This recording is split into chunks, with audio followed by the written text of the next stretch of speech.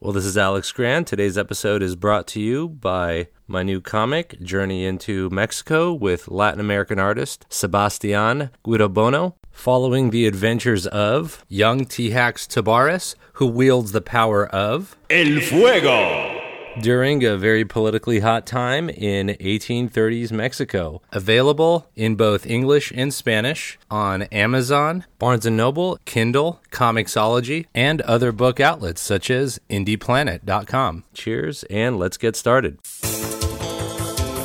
Welcome again to the Comic Book Historians Podcast with Alex Grant and Jim Thompson. Today we continue our interview with Pete Sanderson, comic book writer, reviewer, critic, as well as published comic book historian. Let's continue. So in those final days in the mid-90s at Marvel, and people were getting let go, and there was bankruptcy, and this was with the Revlon people under Perlman. Mark Gruenwald passed away around this time. Tell us about your relationship with Mark, and do you feel like the situation at Marvel contributed to his death? Okay, first, before I get into that, another gap to fill, which I'd nearly forgotten, which was that after I stopped, they fired me off the archivist position in the major downsizing. Immediately, I got hired back to come in a couple of days a week to be a proofreader, because Lo Steinberg was the proofreader at that point, who was as genuinely wonderful as you've heard. I really loved talking to her, but she only wanted to work like 3 days a week, so I would come in the other 2 days. And I got to sit next to George Russos, which was interesting too. I really should have talked more to him about his history working with Bob Kane way back in the early days of Batman, but I really wasn't aware of it at that time. But I enjoyed talking to him. And then after the Gemma Quesada administration got installed, I remember the head of the production department coming into me one day and saying, "We're going to have to let you go as proofreader. Editorial likes what you're doing. Production likes what you're doing, but we have to get rid of you. So make of that what you will." I mean, I wasn't getting paid that much to be proofreader, but I suspect they really wanted to bring in somebody who would work even cheaper. So that was when I really left Marvel, finally.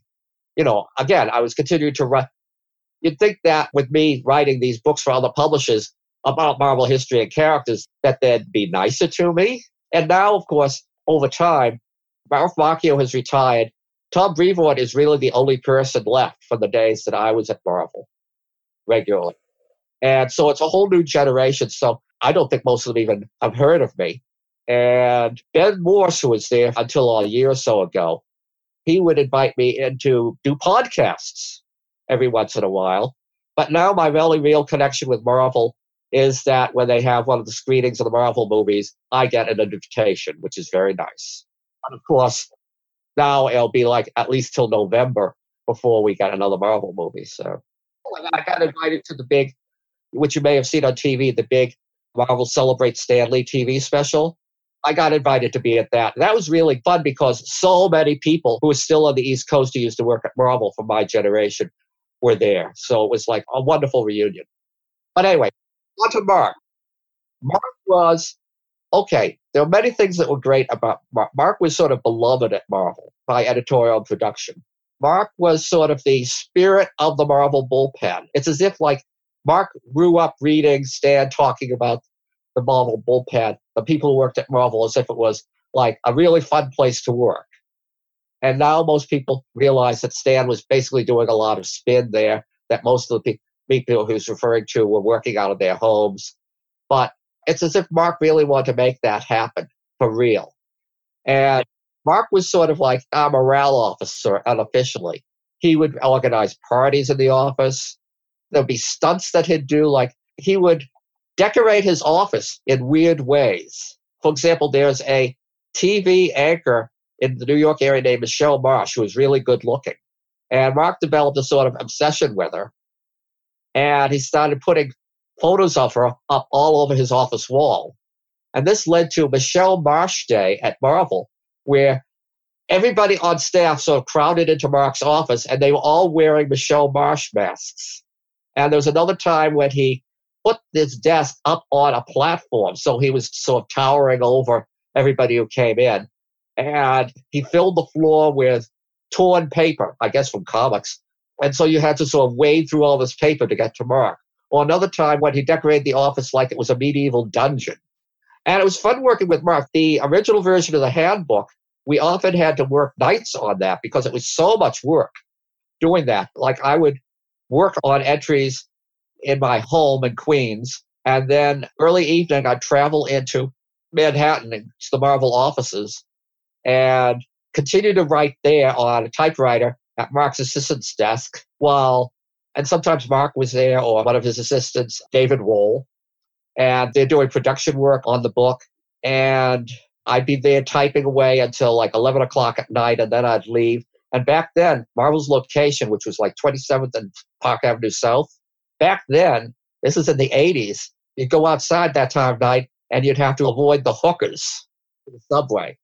So Mark, he was a source of fun. He was a really hard worker. And now when the downsizings came, like I said, I was called into this Tribunal of 3. Bob Harras was one of them. One of the interesting things about the Tribunal was that within a year, all of them were gone from Marvel too.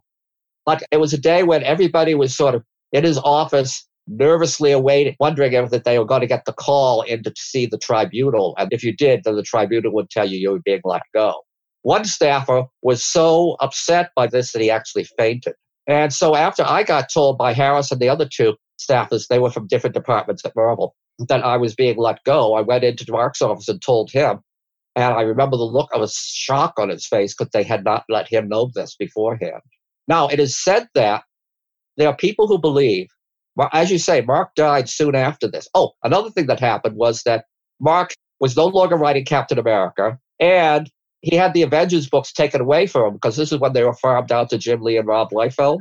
And anyway, so Mark died of cardiac arrest, I think, very soon afterwards. And there are people, including myself, who believe that this was a reaction to seeing what had happened to all his friends, so many of his friends at Marvel during the downsizings. As a reaction to his colleagues and friends being fired, you mean, right? Yeah. During the 80s, there was always a lot of tension when Jim Shooter was editor-in-chief, and a great deal of relief when the Marvel got rid of him and Tom DeFalco was promoted to take his place, because everybody liked Tom and he was very easygoing. But despite all the tension, what made Marvel so much fun back then was Mark. And like I say, he's like the spirit of Marvel. Tom Brevoort even said that after his passing. And now I don't have that much contact with Marvel anymore. They recently moved last fall, but I've been to their previous offices in Midtown Manhattan several times. But when I walk around there, it's like a big advertising office with a lot of young people. I find myself thinking, is this what like John Romita Sr. and Archie Goodwin thought when they worked around Marvel in my time? Oh, we're the two old guys and all these young people. Everybody at Marvel looks really young to me now. It's like an advertising office. You don't see the weird, there are Marvel posters on the wall, but you don't see the gag posters or the decorated offices. If they have office parties, I never hear about them. So it's like, really, even after Mark died and Gemma and Quesada took over, I was still there as proofreader, remember? And I remember how the editorial offices was so quiet, whereas they were always bustling with happy noise during the 80s. And everybody was pretty much isolated in a cubicle. And I remember being sort of horrified one day because I was sitting across from the office of one of the new editors, and he was going over a script with one of his writers, and he was questioning specific words in the dialogue. And I'm thinking, oh my gosh, this sort of micromanagement would never have happened even under Shooter. And they also, Marvel was on the 10th floor of this building on Park Avenue South. They closed off the receptionist's office on the 10th floor. They had locked doors and you needed a special card to get through the doors. And they wouldn't give me one of those cards. So in the days when I was there for proofreading, when I came back from lunch, I had to wait for somebody to let me in. That stinks because of all the time that you put into that place. Yeah. My only meeting with Bill Jemas came on September 12th, 2001, the day after 9/11, because I came into the offices to do my usual proofreading and had no idea that they had closed the offices for that day. And so Jemas came to the door and told me that the offices were closed. So I went home. So then last question, and then Jim will talk about some of your post-Marvel stuff is, do you feel like you said that Jim Shooter, although was kind of micromanaged to some extent, the micromanagement was worse later. Do you feel it's And Injustice? Everything was worse. I mean, the downsizings were way worse than we could ever have imagined during the Shooter era. Because Shooter, he gave people a hard time, but only a couple of people ended up getting fired. Right. So do you feel it was a justice or an injustice that Shooter is so vilified moving forward in comics history? I'm going to be diplomatic here. I think Shooter did a lot of good things. That he set up an editorial structure that gave Marvel an order and discipline that it really needed. Before Shooter, you were constantly having the dreaded doomsday deadline doom, where the stories were getting in on time so they'd end up running a reprint. And this was happening over and over. And you had a lot of writer-editors who were, as however talented they might be, were not necessarily disciplined in terms of schedules. So Shooter started up an editorial structure with editors and assistant editors and adhering to deadlines, and this was all important. On the other hand, he did tend to not micromanage dialogue, but he did tend to insert himself perhaps more than he should have into the making of the comics. He wasn't diplomatic himself. Like, he'd look at a finished comic and he'd review it and he'd write things like "arg" in the margins. That's a way of hurting editors and writers and artists' feelings. There's stories about how he was lecturing Gene Colan about how to do comic storytelling. He's the one who had basically insisted on changing the end of the Dark Phoenix saga for better or for worse, because what he wanted was for Jean to be sent to a cosmic prison and be tortured for the rest of her life. And now I look back and I thought, oh my gosh. So John Byrne and Chris Claremont came up with the alternate, which Shooter accepted, of having Jean commit suicide. And yet, a few years later, Layton launched X Factor, so they undid the end of the Dark Phoenix story. But Shooter, he would raise objections to a lot of what writers were doing. He also had sort of retrograde ideas. I mean, his ideal for comic storytelling seemed to be the kind of 9-panel grids that Ditko did all the time. And, so you can see why someone like Colan would raise his wrath. And back then, it was a question of, like, someone like Chris Claremont trying to find a way to do what he wanted to do in such a way that it'd get past Shooter. Some people he seemed to leave pretty much alone, like Walt Simonson on Thor. And he encouraged some newcomers, like he was an early advocate of Frank Miller's work. But so Shooter was a mixed bag. And he did good things and he did not so good things. I don't think he should be vilified. I think we should take a balanced look towards him. And I do think it's unfortunate that he seems not to. But that's true. I mean, he's another boomer who doesn't get enough work in comics. I sort of wonder why you don't see more from him as a writer. Peter, that's actually a perfect segue to the question. Before I start asking you about comics and context and some of the other things that you do after Marvel and your columns and your writing and your books, I wanted to ask you a question exactly about that, which is, who do you think are the people that are most, as a comics historian, who do you think are the creators who are most, or managers or artists or writers, who are most underappreciated, undervalued, and should be known by audiences today more than they are? Well, Mark Gruenwald, for one. Yes. He wasn't a great writer, but he was a very good writer. He did Captain America going for 10 years. I think Quasar was really interesting. Quasar was sort of like doing a DC character like Green Lantern, but setting it in the Marvel Universe. And his triumph was Squadron Supreme, which is one of the great comic series of the mid-'80s and sort of has gotten overlooked in the wake of even bigger deals like Watchmen. But the Squadron Supreme limited series very much reflects Mark because, as I said, he idolized Julie Schwartz and Gardner Fox. And the Squadron was originally created by Roy Thomas as a parody of the Justice League. Mark was taking it seriously as analogs to the Justice League. And what he's doing is showing what would happen to the DC Silver Age Justice League if they were set in a Marvel-type world. And the big theme of this is about the road to hell is paved with good intentions. That after a disaster strikes their parallel Earth, the Squadron take control, like martial law. It's not clear whether it's the whole world or just the United States, but they are determined to create a utopia. But in the process of that, even though they're well-intentioned, they violate various freedoms and various rights. If you're, for example, a big Second Amendment fan, you're probably going to object to the way that they confiscated everybody's gun. And this is sort of like a callback to what Dark Savage used to do. They would brainwash criminals that they captured so that they wouldn't commit crimes anymore. But then you see in the course of the series how this sort of power corrupts them when the Green Arrow analog uses this brainwashing technology on the Black Canary analog to make her fall in love with him. And it ends with the Batman analog, Nighthawk, leading a revolutionary rebellion to overthrow the Squadron, which is led by Hyperion, who is a Superman analog.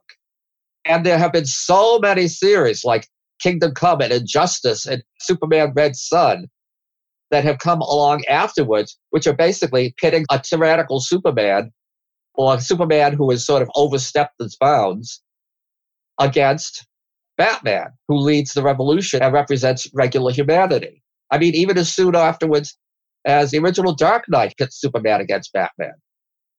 And it all started really with Merck. He was the first one who really did this, what's become this trope in superhero comics. Also, for the New Universe books in the 80s, Mark did the best one, DP7, which was a bunch of people who had developed paranormal powers and were put in sort of an asylum where they would learn to use their powers like Professor X at school, but also cope psychologically with the stresses of becoming a superpowered person. And eventually they find out that this asylum is being run by people who are trying to exploit the superhumans. And so a bunch of them flee and live these nomadic lives traveling the country. And I've long thought that this is a series that would make a great television series. If anyone from Marvel Studios is watching this, if you're looking for more stuff from Disney Plus, this would be a good one. I would just add, in terms of Gruenwald doing that with Squadron Supreme, that he was smart enough to do it with non-Marvel Universe characters, that DC, when they did it in Identity Crisis with having Zatanna actually wiping out memories and doing that with the consent of half of the heroes, to me, that was just horrible what happens there, because it takes that darkness and it actually applies it to the regular continuity heroes. And I know you wrote about that, right? Identity Crisis at all for that reason. And also, well, the horrible murder of Sue Dibney. Yes. One of the most just lovely characters in the whole DC universe. And also, the Elongated Man series was a comedy mystery. You don't take comedy characters and rape and murder them. But anyway, the closest thing that I could think of at Marvel that was the horrible storyline, David Michelinie wrote it, unfortunately, in Avengers, in which Carol Danvers is in effect hypnotized and raped by this son of Immortus, Marcus, and she impregnates her. And the Avengers, when she gets back, just sort of nod their heads and say, oh, that's interesting. And Chris Claremont was so infuriated about that when he did an Avengers annual later, he had Carol sort of call the Avengers on the carpet for the horrible way that they had treated her. Yes. I mean, she actually said how angry she was, and I thought that was very smart to dig themselves out from that. I'm not a big fan of rape of superheroines anyway. I think it's... But that's a good point you made. It's similar to when Alan Moore originally wanted to use the Charlton superheroes in Watchmen. And Dick Giordano, I think, was making a similar point. He didn't want the Charlton heroes to be like turned dark and dysfunctional. So he's wanted Moore to come up with his own characters. So Moore came up with the Watchmen that we know, most of whom you can see their foundation of the Charlton characters, but he changes them enough. And since the Watchmen, like the Squadron, were basically characters that the readers didn't have an emotional investment in at first, then it's easy to have them turn bad. But in the case of the Squadron, keep in mind, Hyperion and the rest didn't realize they were doing bad until these things started blowing up in their face, and Nighthawk finally beat them, and they had the epiphany that, oh my, what have we done? We've established this tyranny with all the best intentions, but it's still a tyranny. And now, do you want to hear about other people I think are underrated? Yes, give me a couple more. My old friend Peter Gillis, who was working for Marvel and DC in the 80s like me and did a lot of what I thought brilliant stories. He did an Eternals series, which has never been reprinted, but maybe when the Eternals movie comes out, it will be. He did amazing issues of What If. He did good issues of Captain America and the good long run on the Defenders. He was pushing the boundaries of what you could do in superhero stories. And yet he's never really been a fan favorite, or after the 80s, he stopped getting work on. He's back doing independent comics now. But it's like, I think he's an underrated writer. But there are other writers that, if we're talking about the current generation, Like, I keep waiting for Steve Gerber to be rediscovered, not just by current readers, but by the mainstream press, because it's been said that he was doing Vertigo comics before Vertigo. He was making major moves towards more sophisticated comic book stories in the 70s, and he deserved to be rediscovered. Don McGregor, I'm really happy that the movie people, they not only use, when Don was doing his Black Panther stories in the 70s, he was getting a hard time from other people in Marvel editorial. Things like, why do you have to do a series with no white people in it? This is my objection to Shooter, is most of those people left Marvel because of Jim Shooter's decisions or behavior. And that was my favorite era of Marvel, probably. Well, anyway, it's like Don, he wasn't getting support at Marvel when he was doing these stories. He wasn't getting paid much. He was originally sort of pushed off the Black Panther in the middle of the storyline. And yet, now, he's getting more recognition in the world at large. He's on the Black Panther movie DVD. He got invited to the premiere. And the movie, of course, is full of stuff that they took from Don and also from Christopher Priest. That's like the Black Panther movie, this billion-dollar franchise, is largely adapted from the work of Don McGregor, who got a pittance for it. And the thing is that I would like to think that Don would get more comic book work out from this, but no, he doesn't. We just interviewed him just a few weeks ago. It was a real treat. Yeah, he's wonderful. Would you happen to know who at Marvel editorial was giving Don the hardest time? He never mentions names, so I don't know. I can make guesses, but I don't know. And I'd rather not make a guess. Yes, a lot of people left Marvel in the 80s because of Shooter. And you could argue that DC's revitalization would not have happened without Shooter, because John Byrne left because he was fed up with Shooter. Frank Miller left because he was fed up with Shooter. And the Superman revamp and Dark Knight were two of the major phenomena of DC in the mid-'80s that really got the company moving again. It's funny about Byrne, because Byrne used to throw these huge parties at, he owned a mansion in Connecticut. And yes, this is back in the days when you could make real money off of comics. And he had a mansion in Connecticut, and he'd throw these big parties a couple of times a year. And he used to invite like basically everybody in the business. And there was one summer party he invited Dick Giordano to, and Shooter was there too. And right under Shooter's nose during that party, John was talking to Dick Giordano about going to DC and revamping Superman. Now, I'm not sure that Don left because of Shooter, because I think when Shooter rose to power, Don was already gone, but I'd have to check that. We should probably move on and talk about your Comics and Context column. Is there anybody else you just want to fairly quickly say people should be invested in? I agree with Steve Gerber completely. Well, in one of my talks with you guys before we did the podcast, one of you mentioned Archie Goodwin as an editor. Also as a writer, because he was a consummate craftsman as a writer, and he was beloved as an editor. He was behind the Epic line, which of course Marvel has no equivalent of now. So he was doing a lot of experimenting in new directions and giving creators room to experiment. And when he went to DC, I remember him telling me that he thought that the secret of being a good editor was to pick the right people and then let them do what they want. Trust them. And so I think maybe because Archie was never a writer who did, Manhunter, the work he did with Walt Simonson at the start of Walt's career, is this enduring gem. But for the most part, the books that Archie wrote aren't like major collector's items now. And so I don't think younger generations really know about him or appreciate him as much as they should. Yeah, I agree. The works he did at Warren in the late 60s, when he brought in people like Steve Ditko, gave him some of the best works Ditko ever did. And you see, at the time, I didn't even know about that. Those are other books that I've read only when I started visiting the Columbia Library's comics collection.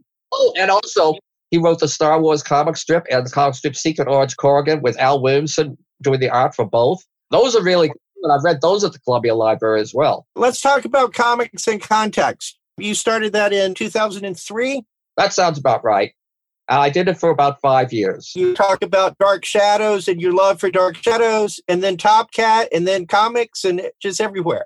Well, I have no problem dealing with animation because, for my money, comics and animation are closely related art forms. And you'll notice if you follow my Facebook page that every day I do anniversaries and birthdays for major people in both comics and in animation, as well as other related fields, like I'll do New Yorker cartoonists, for example. Last week I did Leonardo da Vinci because he did caricatures. He's another one of the fathers of cartoon art. Dark Shadows, which I really love. Sometimes I would give myself leeway to do something that's in fantasy and science fiction, even though it wasn't comics. Maybe if I had the blog to do over again. Well, I enjoyed writing about this stuff. The thing is that I was doing it for no money, and it took a long time to do these columns because it always turned into like 10 pages typewritten. Well, not only do I keep being told nowadays that blogs are dead, but even back then I was being told that people will only read short entries in blogs. So I have no idea how many people used to read comics in context. So I'm always grateful when I find somebody who did. And I'd like to do something like this again. But the two problems would be that one is my recent health problems. That 3 years ago, I fell outside the Columbia Library and fractured my hip. And when I was in the hospital for 5 months, they discovered that I had kidney disease. And so my health has not been that good. And that sort of varies my energy level. Today, I'm feeling energetic because I'm talking to you guys. I like to get my energy level up to the point where I can do writing every week because I want to spend my senior years leaving a body of work, at least doing one more book on my own, which is my opinions on various great comics of the past and comics creators.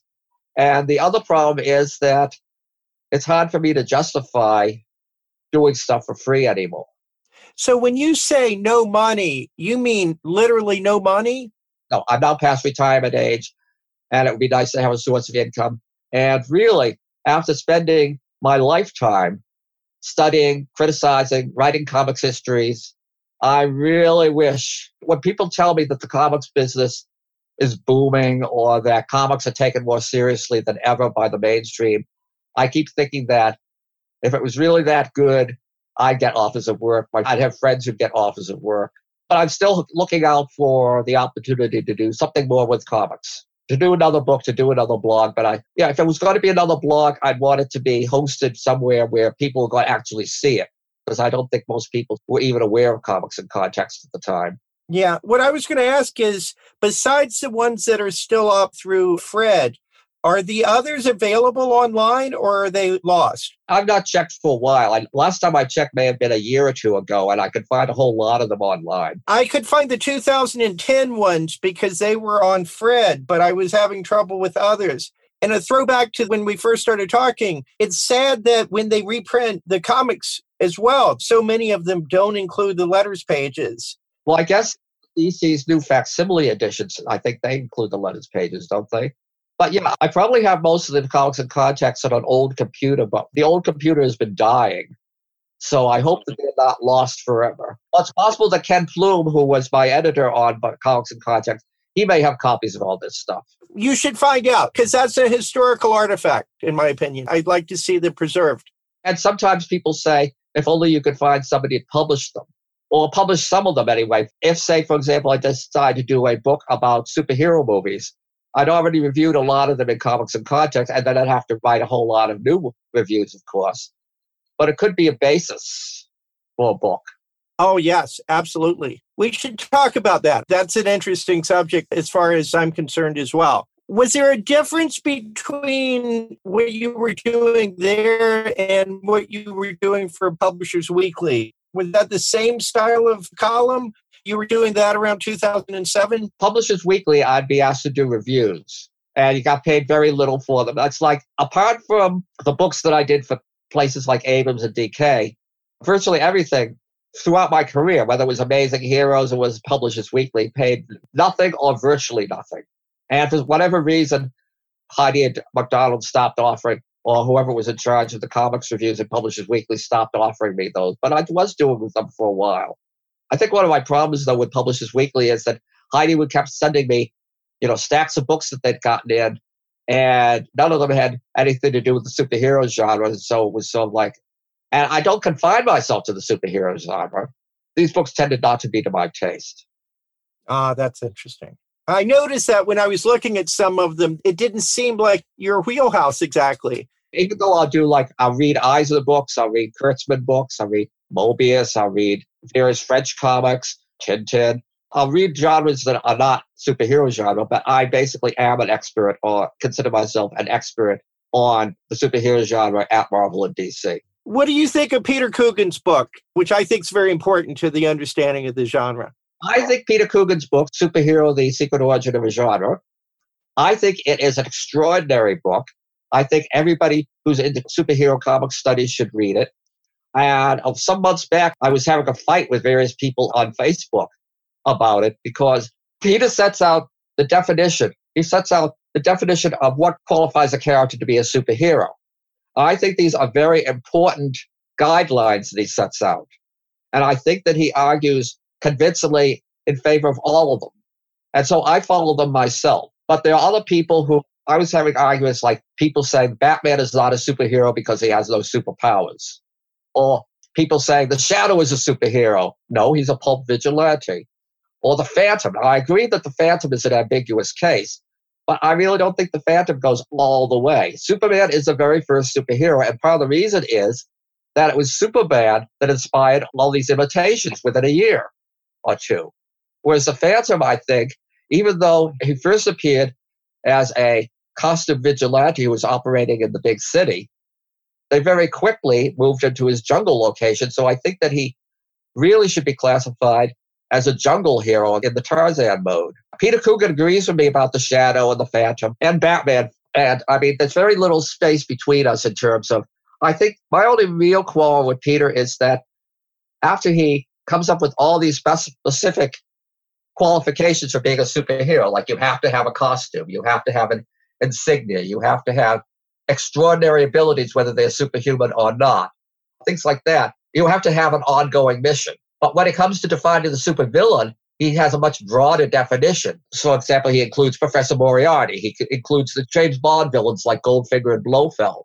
And I tend to think that there's part of me that thinks supervillains should be reserved for the costume villains, the ones who battle the superheroes. But still, I can still see Peter's point. I mean, when I watch Silence of the Lambs, I think, Hannibal Lecter is sort of a supervillain. There's ambiguous cases, like Superman's main enemy is Luthor, who usually doesn't wear a costume and usually doesn't have superpowers. But since he's Superman's arch enemy, he must be a supervillain. But then you look into Luthor's history, and there are plenty of stories where he has a costume. And there are stories going all the way back to the Golden Age with the Power Stone storyline, in which he has superpowers too. So it doesn't bother me to call Luthor a supervillain. Right. Before I go on to this next section, quick question. So when you were doing the Comics in Context for IGN, and then you moved over to a site called Fred, did you have any association with Kevin Smith during any of this time? No. Ken Blumdell, who was my editor on this and who was the one who got me to do the column, he had the connection with Kevin Smith. But to this day, I've never had any contact with Kevin Smith whatsoever. Maybe someday, but I never so far. Like I say, I didn't get paid by Kevin Smith when I was doing it for Fred. And when I was doing it for IGN, I didn't get paid either. And then I read a story about how this company had bought IGN for millions of dollars. And I'm thinking, so IGN can't afford to pay me? Exactly. And I don't think anyone, apart from Ken Plum and IGN, really appreciated my work anyway. So, yeah, that's interesting. So tell us about working on the Marvel Vault in 2006 with Roy Thomas. This was a visual Marvel history. How was, let's say, working with Roy in comparison to working with someone like Mark Grunwald? Roy wasn't the editor.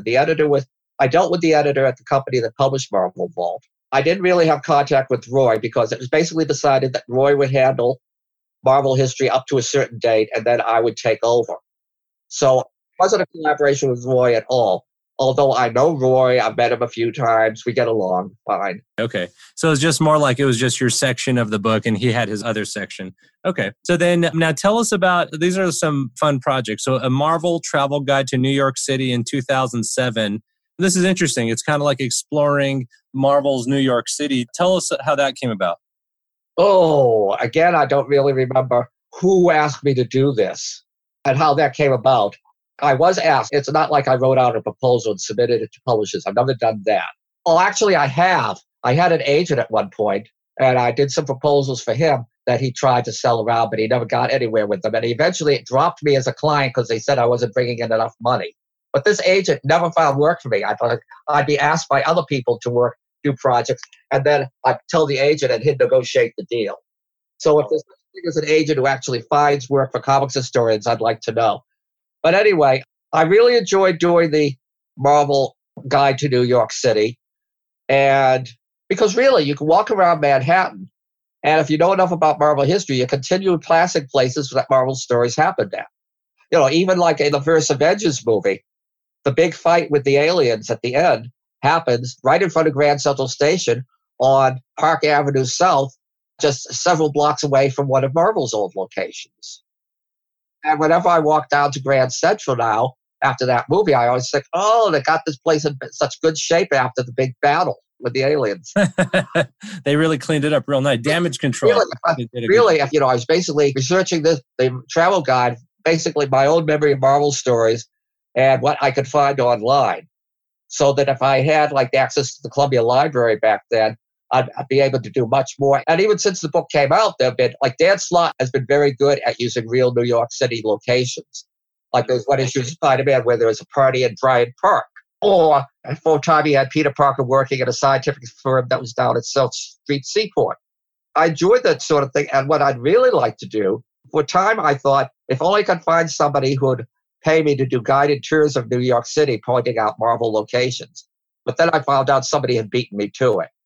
But I'd really like to do like a sequel to that book and maybe add a whole lot of stuff to it, or maybe do an expanded version like Marvel's Guide to the United States and deal with Marvel stories that are set in like Los Angeles or San Francisco or Chicago or the Everglades for Man-Thing, things like that.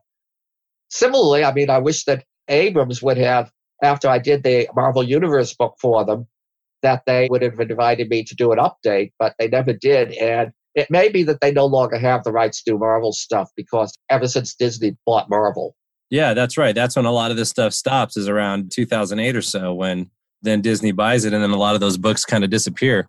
I don't go into bookstores that often anymore, but I remember last time I was at Barnes & Noble, I was saying, oh, look, here's some Marvel and DC encyclopedia-type books that I wasn't asked to work on because nobody knows me anymore.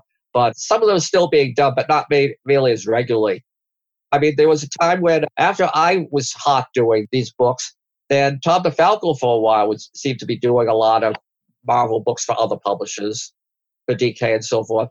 And then it was Matthew Morrison, and I think he still does them from time to time. But I don't know if they're as many as being done now as they were back then. So then tell us about curating the exhibition on Stan Lee for Museum of Comic and Cartoon Art. I was doing that. I was teamed up with a friend who did a lot of work at the museum named Ken Wong. And we traveled to various collectors that we had knowledge of and asked them to look through original art pages that Stan had written and look through them and decided what we'd want. And we did have contact with some of the real big guns of Marvel collectors, like Society of Illustrators now has done some amazing Marvel shows, Marvel art shows. And there was that big Marvel exhibition at Touring the World, which I saw when it was in Philadelphia, that had a lot of really great original Marvel art. But anyway, we contacted a number of collectors in the New York City area. We got some pages. I think we managed to cover pretty much every aspect of Stan's work in comics.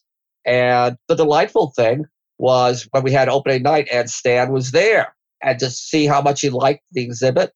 And also, he was so excited by it. I remember at one point, there was an exhibition case that had stuff from top to bottom. And at one point, he got down on his knees on the floor to look at the stuff on the bottom of the case. Because Stan was, until his last few years, despite his advanced age, he was amazingly active. I remember when he arrived at the museum, he took a brief nap, I think. But then he was full of energy. Yeah, that's cool. So did you get to chat with him much during that? No, not much. But of course, I got to meet him there. Not the first time. I first met him in the 70s when he was making an appearance at a small convention in Boston. But this was the first time I'd really met him since, even though he's done introductions to some of my books, or at least introductions have his name on them. But yeah, we didn't really talk much, but I did enjoy the fact that I was introduced to him as the co-curator and that he loved the exhibit so much. So that's a bright memory. So I got one last question, and then Jim's going to do the last section is, and you've brought it up, kind of talked about it a little bit, but comics and ageism.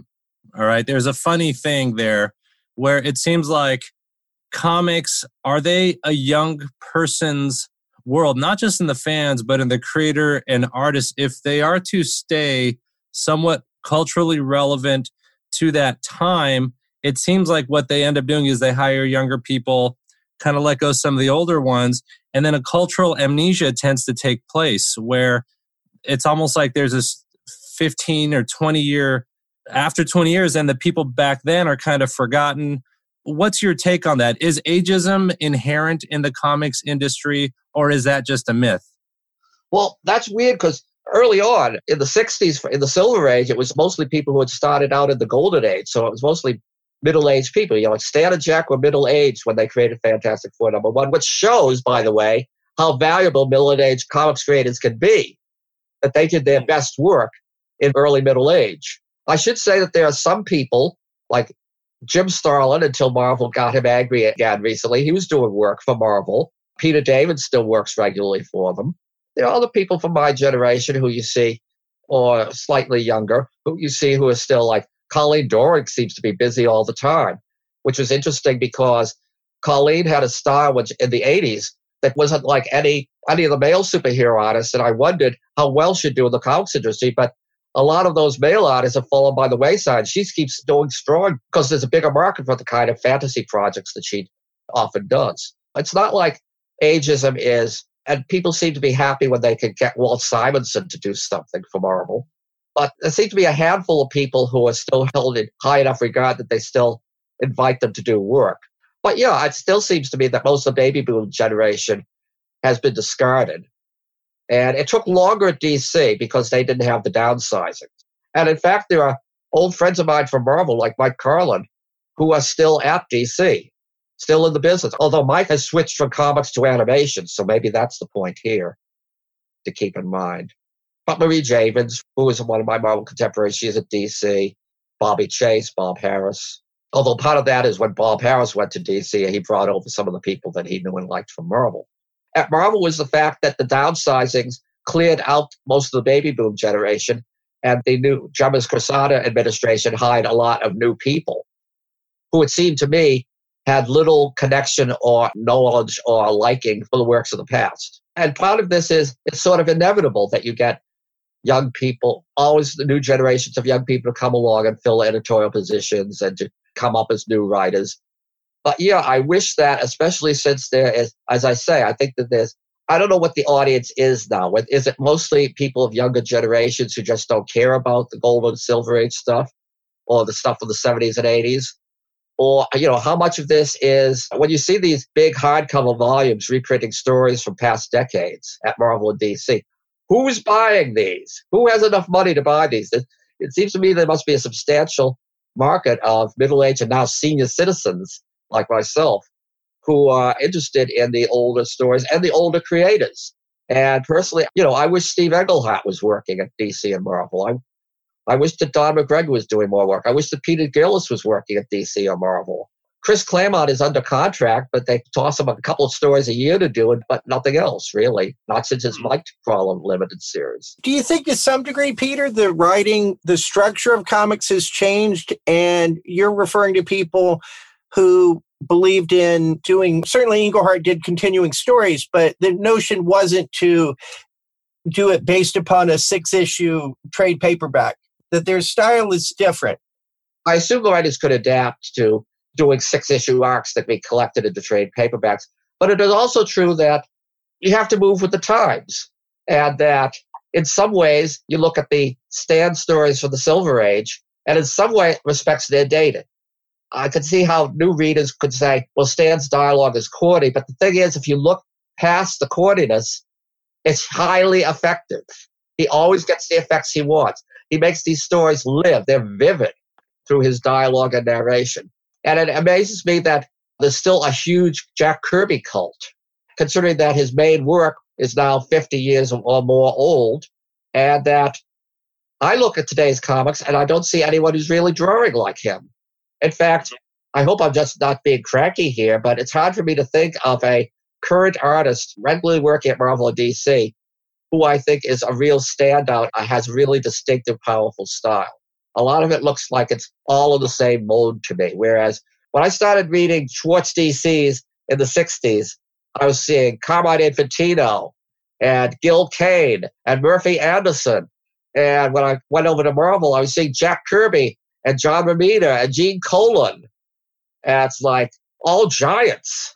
And there's so many comics being done now, you can't have a giant in every book, but giants seem to be in short supply these days. I think there are some good artists that are at Marvel. I mean, that do things that are distinctive. I thought that Dan Slott's Silver Surfer with All Red was very distinctive and was a really nice book. He's an exception to the rule. I think Mark Waid's Daredevil with Chris Samnee was an excellent writer-artist duo that I really enjoyed their work together too. But it is far and few between. I was more impressed on Daredevil with Mark's writing. And All Red is sort of like, he's not a standard superhero artist by any means. He's very stylized. And so he's sort of a special case. But I did enjoy the work that he did on covers for the Batman 66 series that DC did. But I don't think of him as standard tradition superhero artist. There are, of course, artists from past generations who are still active and who are still really great, like Alex Ross. I'm happier with some of the younger writers nowadays than I am with the artists in general. I can't say that I buy any books these days. I only buy a handful of comics these days, and I tend to buy them for writers, not for artists. Are they mostly Marvel, or is it a mix of Marvel and DC? It's a mix, but DC keeps canceling the books that I like. So, I mean, Injustice ran for years, but it's over now. Batman 66 ran for years, and it's over. Then I discovered Scooby-Doo Team Up, which I loved unexpectedly, because it was not just Scooby-Doo crossing over with other Hanna-Barbera characters, but with DC superheroes. And they usually did the Silver Age versions of those heroes. Oh, some of those were fun. The Green Lantern one that Mark Russell wrote was really nice. So those were fun. I should collect more of them. I have about half of them. And it does, of course, raise the conundrum that it implies that the Hanna-Barbera funny animals and the DC superheroes inhabit the same Earth. Did you read the Mark Russell Flintstones series, the 12 issues? I did not like it. You didn't like it. I'm curious about that. It goes back to my theory that characters who were designed, superheroes were originally read like mostly by children or by people who were teens and early 20s, like the soldiers who read superhero comics in World War II. But it's like the superheroes, they were meant to be melodramas. And over the decades, they have made a transition to becoming more sophisticated and more adult. Hanna-Barbera characters were done for children. They are meant to be comedies. So when I read the Mark Russell Flintstones and I see Fred and Barney talking about how they committed genocidal acts in Vietnam, I think, no. On the other hand, I did like Mark Russell's Snagglepuss. Snagglepuss was great. I did like that. Snagglepuss, I'm not sure I followed the logic in that Snagglepuss is a funny character and there's suicide and everything else in that series. Well, I still think that Snagglepuss should be done as a comedy character. But I think that this is the exception to my rule because I think that that particular series was just so well done. And it didn't have things like Fred and Barney committing war crimes either. It was sort of like Snagglepuss as an analog for real-life gay playwrights in the 1950s. Right, and that is interesting, yes. Blacklisting and homophobia, and I thought that was really interesting. But it's sort of interesting, too, to realize that when I was a small child and I was watching Snagglepuss cartoons, never occurred to me that he was gay. But now, looking back, I think that the Hanna-Barbera writers probably did intend him to be gay, and they got it past the censors. That's probably right. Because, I mean, anytime I did a Snagglepuss impression when I was a kid, a friend would be like, oh, you sound gay when you imitate him. I was like, oh. Well, you might not know this, but there was a lawsuit in the 60s because Snagglepuss was doing commercials for Kellogg's Cocoa Krispies, I think. And Burt Law sued because he claimed that they were ripping off his Cowardly Lion voice. Oh, yeah. Oh, okay. Yeah, that's true, too. But I just saw The Wizard of Oz again on TCM recently. And it occurs to me that to say that Burt Cowardly Lion sounds like Snagglepuss is not quite right because the Cowardly Lion actually has this sort of street rhythm to his voice. Even though he's not a tough guy, he tries to sound like a tough guy. I think that Daws Butler, when he did these voices, he might have used someone like Burt Law as a jumping off point, but he took it in his own direction. Just like Daws Butler's Hokey Wolf voice, everybody says that's his Phil Silvers voice, but it doesn't really sound like Phil Silvers, but it evokes the fast way that Phil Silvers talked. I want to talk about your teaching, that course you took, but I do want to go back to the Flintstones just for a second and say, as an ABC nighttime show, that is a little bit different from some of the others in that it did deal with some adult issues such as infertility and adoption and the difficulties with adoption and things like that. There's a big difference between adoption and war crimes. There's a big difference between doing a comedy and trying to understand it as a serious drama. I think Alan Moore should do a good Hanna-Barbera interpretation. It might not be to some people's likings, but guarantee someone would rape someone if Alan Moore wrote Hanna-Barbera. Oh, yes. Alan Moore, in some ways, he claims to be a feminist. And in some ways he is, but there's just too many rape stories in his canon of work. It's like, when you think about it, Watchmen ends up with the epiphany that Dr. Manhattan has, that because the original Silk Spectre fell in love with a man who tried to rape her and gave the second Silk Spectre, that this is a miracle that justifies existence. And I'm thinking, this doesn't happen. Women do not and should not fall in love with people who try to rape them. Rape is not a good thing. But Alan Moore never had Sue Dibney raped, so I give him credit for being better than that. There we go. He picked his victims. At least he's doing it with his own creations and not with standard characters. With such a good, and then penning it on Jean Loring, another woman. It's just the most awful story there is. What about the infamous story about the dead girlfriend? I think it's Green Lantern's dead girlfriend in the refrigerator. In the fridge. Oh, Alex is going to defend that now for like an hour if we let him. Well, Jim and I chatted with Kevin Dooley at the Comic Fest. He actually drew the door covering some of what was going on in that refrigerator. And no, he thought it would appeal to the young readers at the time. Well, look, I mean, it's better now because you have more female writers and editors. But there's that Karen Jarman story we mentioned earlier. I remember saying at DC in the 80s that there was this big poster of blow-up of a Crisis on Infinite Earths cover with Superman, holding up the bleeding corpse of Supergirl. And Superman's thrown his head back and is wailing in torment. And I'm saying, why is DC selling a poster of a dead woman covered with blood for kids to put up over their beds? Why is it that these women always get killed?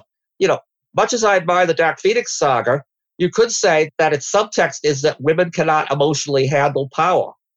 I mean, there's all sorts of things that have been done in the past in comics that are just now look like horribly misogynistic things. Like, okay, V for Vendetta, to go back to Alan Moore. Supposedly for her own good, V captures Evie, shaves her head, imprisons her, tortures her a little, and then he says, well, this is for your own good because I wanted to have you go through the same experience I was in when I was held captive.